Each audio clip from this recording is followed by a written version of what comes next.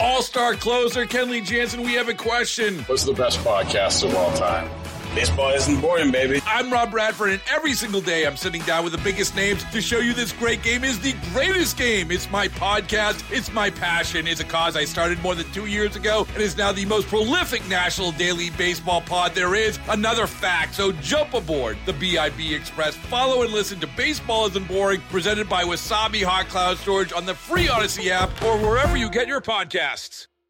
It is 8:14. We're joined now, as we are every Wednesday morning, by Ronald Surpass, former head of the NOPD, former head of the Washington State Police, former head of the Nashville City Police, and now a professor practicing in the Department of Criminal Justice at Loyola. And again, I feel the need to point out that is throughout a long, distinguished career. That's not in the course of 4 years or anything, right? That's right, Tommy. Thank you. I appreciate that. Well, thanks for taking the time. Long time we did that. Yeah, thanks for taking the time with us. Let me start with this, because there are so many things. The story by Eleanor Tabone from Channel 4, 400 vehicles have been stolen across the city so far this year. It's more than 23 vehicles a day, 4,400 stolen last year. I got so many questions here, Chief. Is somebody running a ring of car theft? Are these cars going to chop shops? I know a lot of them used to end up in Bayou St. John when they were looking for the late Terry Lynn Monette. Unfortunately, the company that was looking for her car gave up because there were so many cars in there. What is going on in here? What has historically happened with car theft in New Orleans, et cetera? Help me out. I think it's a good question. I think it could be all of the same. The first thing, that many thefts would represent in my mind a state of brazenness. Okay. You know, people who are willing to do that feel brazen. They feel empowered. They feel like there's no real consequence from the police or the government for doing so. Secondly, historically, cars are stolen for usually three reasons. One, to produce a chop shop vehicle. Two, to engage in other crimes. And three, to joyride. So I think I haven't seen any data yet from the NOPD that would suggest which is the one that's most likely. But I would go back to the first point. Going onto somebody's lot, going into somebody's driveway, going into a parking garage to steal a car is a brazen act. And imagine this, Tommy, 20 years ago when we did this, there wasn't as much surveillance. So these young people aren't even concerned now that they know videos everywhere. They just don't care. And I think that's one of the key indicators. I think shooting on the interstate is another key indicator. I think the overall shootings and fatal shootings and non-fatal shootings last year and carjackings and robberies, those are all key issues that point to a brazen class of criminal that feels no repercussion for their behavior. I saw a story over the weekend about a woman that had her car shot on the interstate, and NOPD told her that, and I'm not criticizing the men or women who work with NOPD, they got their finger in the dike right now. They're doing everything they can, shorthanded, but that she may want to either lighten the tint on her windows, because I guess it was a case of mistaken identity, or get a new car, a different kind of car. And that's not so easily done, getting a different type of car. That really does point to brazenness and almost an out-of-control situation, doesn't it? Change the kind of car I think it absolutely does. Well, and, you know, our police officers are stuck with dealing directly with the citizens who have suffered a disservice of more than a decade of a practice and policies of a city to just ignore policing. This has nothing to do with the consent decree. This has nothing to do with anything other than officers feeling like they're the ones that have to explain why the city does what it does. And, Tommy, I've been in that spot in the early 80s and 90s, and these officers get frustrated, and citizens are frustrated. And luckily, I think citizens are moving past, and I'm not sure they ever really did. Polling data wouldn't suggest that they actually blame the men and women of the police department for this. That's what makes it so much more objectionable when elected leaders say, if you're attacking me, you're attacking the police, and you shouldn't do so. I think the citizens and police see that differently. I don't think anybody in the world blames any NOPD officer at all, not that I've heard. The only thing I've heard that from is politicians trying to spin it one way or the other and take the spotlight off of themselves.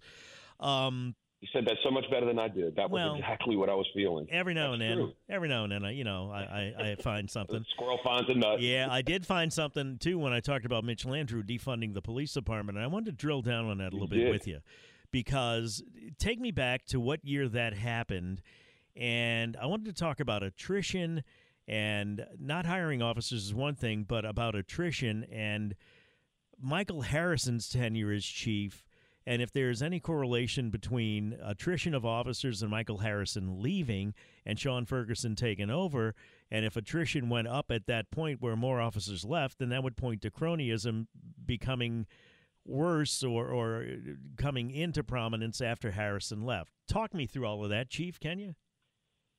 Yeah, I don't think I see it that way, but I'll give you the history. I don't know. I'm just asking. I don't know how I'm just. No, I understand. Okay. Yeah. Go ahead. So I came back in May of 10. In August of 10, I was informed, as were all department heads, that the city of New Orleans was absolutely broke. There was not a penny in the bank, and I believed it, and the city believed it, and I think it was true. So in 11, we couldn't do anything except tread water. In 12's budget, when we prepared a plan to hire civilians, shock horror, prepared a plan to hire police officers, the city and the council, not just the mayor, and the council said no. They said no in 13.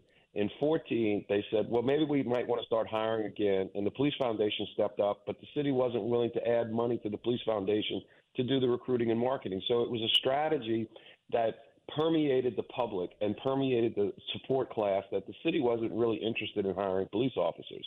I left. A couple years later, Landrieu left. You had council after council agree with city budgets year in and year out that didn't make recruitment and retention the highest priority of the police department. That didn't change until about 6 months ago. So that's how that all went down. I also think that as you know, part of this is really kind of boring. You look back at big hiring trends and look forward 25 years. That's a magic moment in police retention. Mm-hmm.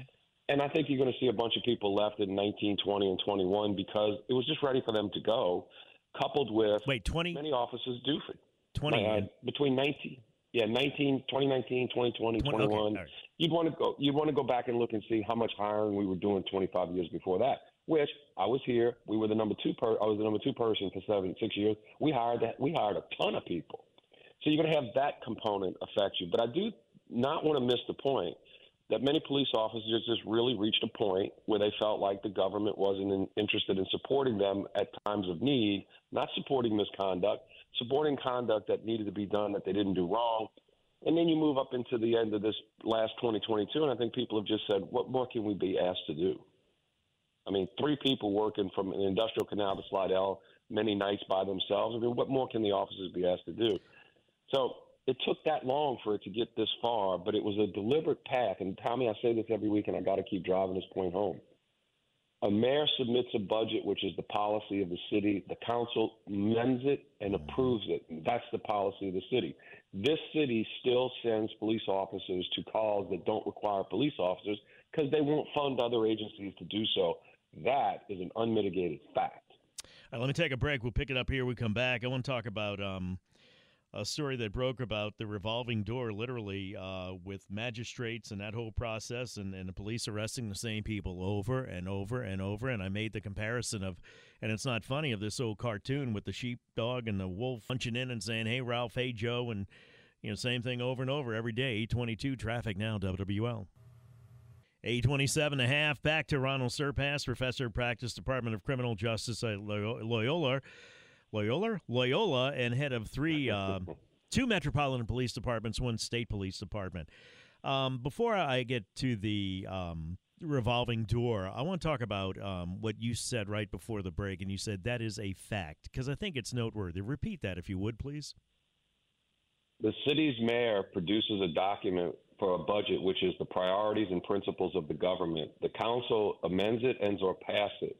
The city and the council still send police officers to calls that badges and guns aren't needed because they cannot or won't fund other agencies to answer that citizen demand. That's a fact.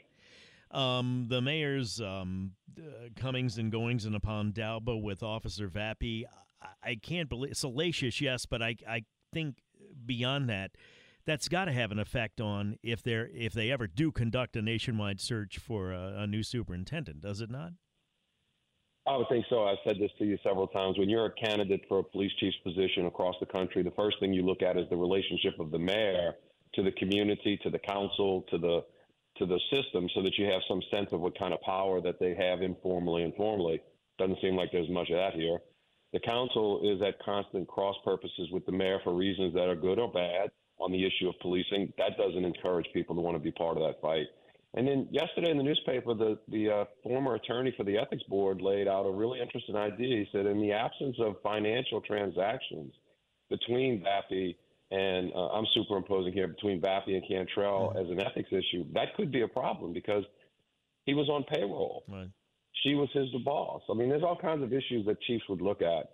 and say, I don't know. And this person's only got 3.5 years left. Who knows? But we will never know because obviously a month into it, there's been no discussion of a public search. So and it's it's kind of not academic to talk about it. It's not just about money. A guy or a woman looking for this position is thinking about the next position after that. And the last thing in the world you want is somebody coming in to take a big salary with a 3-year contract and ride that to retirement, correct? Right. I respect a lot of people who are pushing that idea, and I think they're well-intended and good people, but that's not what police chiefs are looking for.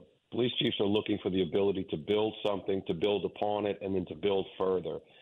Anybody who's coming to look for a big paycheck for 3 years is probably not as motivated as someone who's looking to make this a success so that they can be successful again. Which means that has to be a situation in which they can be successful, which currently seems anything but that. I think the odds of being successful here are incredibly low, and people who are experienced are going to recognize that. Thank you, Chief. You're a little bit under weather. You sound a little bit hoarse. Yeah, I'm getting over a cold, carrying the weight of the world, shedding light where there's darkness at the campus. There's just a lot going on, Tommy, a lot going on. Well, you know what Atlas Shrugged said? Just drop it. Just put it down. Thank you, sir. Ronald Surpass, Professor. Baseball is in full swing. NBA playoffs are heating up, and your NFL team is gearing up for training camp. Listen to the latest on the teams you love here on the Odyssey app. The biggest sports radio stations in the country, providing unrivaled local coverage of their teams, all in one place. Exclusive interviews with players, coaches, and team executives, streaming live and always available on demand. Stay in the know with your favorite teams right here on the Odyssey app.